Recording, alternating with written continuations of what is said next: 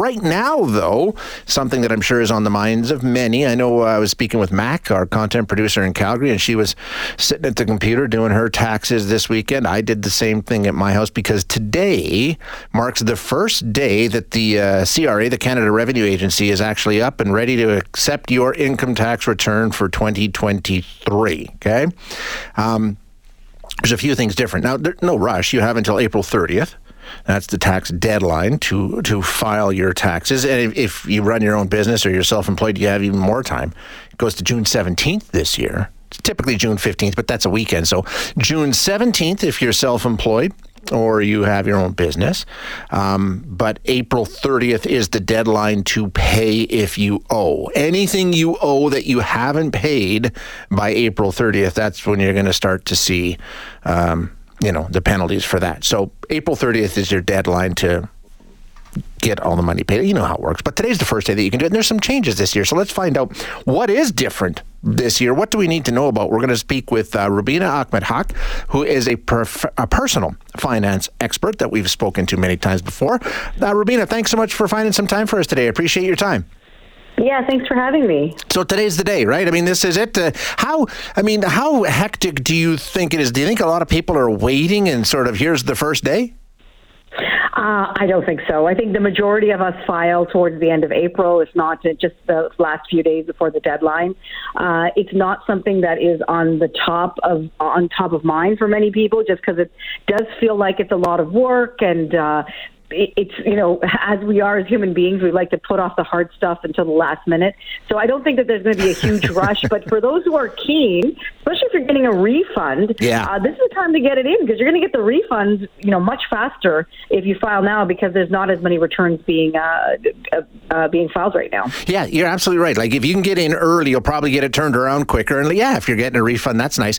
The thing I always wonder, Rubina, I don't know, maybe people are more in touch with their finances than I am, but this whole, you have to get it in by April 30th if you owe. If you don't owe, then don't. How do people know? Like, I guess, is this sort of like you pay all your tax bills once a year or something? I mean, how do you not know? I mean, I'm just going through and my company handles it all and I find out after I do my taxes if I owe or not. Yeah, I think that is a real dangerous message that they tell people. If you owe it, then you have to get it in. The message should really be everyone needs to file their taxes by April 30th at midnight, and that includes, even though self-employed individuals have until the middle of June to file their return. If they owe any taxes for 2023, they're due by the end of April, so they still have to do the work to see if they owe the CRA any money. Otherwise, they are going to have to pay penalties and interest on that money that they owe.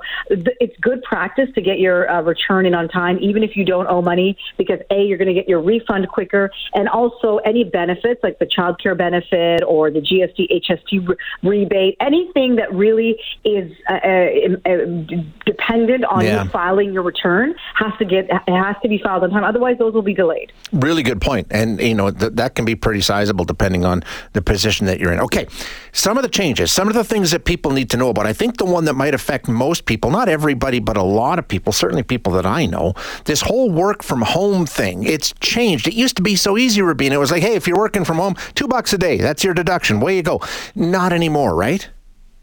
Yeah, so the work from home credit that was brought in, which was basically a flat rate credit, was for really pandemic era, when most of us were working from home. There was an understanding that, yes, there is going to be some incurred expenses because you're working from home and you're using more energy. You're obviously, using your home's resources, not your workplace's resources. That is now scaling back, and that really is a reflection that many of us are going to be back in the office, that we're not relying so much on our home office to be working from home. So you need to be aware of the fact that you will need more receipts to show that, this is my expenses that I had when I was working from home, rather than that flat rate, which was just like, I worked from home this many days, and that's all the questions that were asked. So you read about it and you see, hey, you can deduct part of your mortgage, part of your utilities, part of your Wi-Fi. I mean, the list goes on. Is it really all that it's cracked up to be, Rubina? Could this really change things for you? So the work from home home tax credit, which is different than being able to write off expenses. This one, the work from home, is a flat rate home expense deduction. And it doesn't exist anymore for 2023 because we are not seeing people working from home as much. But that doesn't mean that if you work from home that there aren't expenses that you can't write off. So, you may buy a new computer for your job. Yep. You may have traveled for your job. So all of those things are absolutely legitimate expenses. What you do have to show is that you had to incur that expense because of your job. And if you are a full-time salaried employee, you may have to go to your employer and get them to fill out a form that says that you needed to incur these expenses in order for you to do your job. If you are self-employed like I am, it's really just a case of me claiming those expenses and hanging on to those receipts. And if the CRA comes asking, that I'm able to explain to them, why it is I bought a computer last year, or why did I buy a new chair for my office. So you need to be able to answer those questions if they ask you. Yeah, exactly. It's not that easy, right? And it's pretty involved, especially this year. Some of the other rules that came about, help me with this first home savings account. I don't know how many people will be in there, but it seems to me like, boy, I wish they had it when I was buying my first home, because you're getting the tax break on both ends with this one, Rubina. Yeah, it's kind of like a marriage between the RRSP and the TFSA. So the first home savings account was introduced in the budget, I believe, in 2022, and so in 2023 it became available. It has a pretty strict stipulations as to who can use it.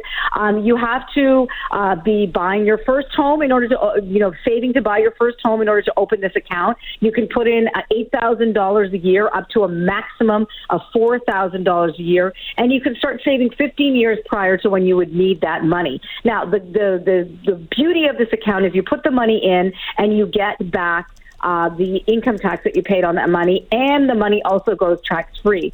So this would be the first year, if you did open this account in 2023, that you would have to show those receipts.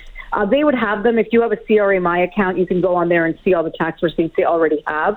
But the receipt is called, the new slip is called the T4FHSA. And really, you don't have to remember all that. You really just have to know that if you have this new first-time home savings account, that you will have to show how much money you contributed to that in the last year.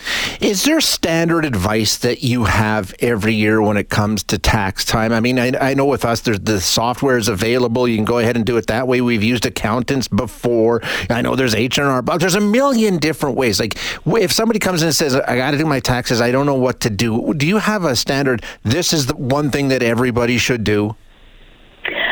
Well, everybody should get organized. That's one thing for sure. I think that a lot of the stress comes from being disorganized. So just, spending a couple of Sunday afternoons, getting all your receipts together, all your tax documents together. If you are self-employed, it's a little bit more involved. So just, doing the work, I think, is what will help you become stress-free. Being organized throughout the year, of course, having an Excel spreadsheet, which is what I like to do, and keeping just good accounts of where I'm spending, where my income is coming from, what HST I'm collecting. If that is your reality, if you're a full-time employee, you would not have that much data that you have to collect. And then getting yourself familiar with the CRA site. So what benefits and credits are you eligible for? The CRA also this year is providing free tax help for people who have very simple tax situations. So if you're worried about the cost of using an accountant or a tax professional, CRA has made that available. So it's more about just doing the work. I think people just get overwhelmed because they think it's complicated. Yep. I'll leave it till the end, and that stresses people out. I think you're absolutely right. It is overwhelming for your average person. And another important reminder is if you do reach out and get help, that's a tax deduction too, right? Yes, that is exactly. But I'm not sure whether it's for full-time employees, but absolutely, if you are a sole proprietor or self-employed and you use accounting services, the fee for accounting, like that you pay your accountant or your tax professional, that fee in and of itself is a deduction on your taxes for next year. Exactly. So next year when you file your taxes, if you spend $500 using an accountant, you can reduce your taxable income by 500% by claiming that as an expense. All right, so get started. Just dive in, get to work. You got a little bit of time here, but like you say, the sooner the better, because it gets busier as we go along and you're going to have to wait longer. Yes, absolutely. And I think that just go to the CRA website, I think, to begin with, and start from there. I think that's going to make people feel a lot more comfortable. Rubina, thank you so much for your time today. Always appreciate it.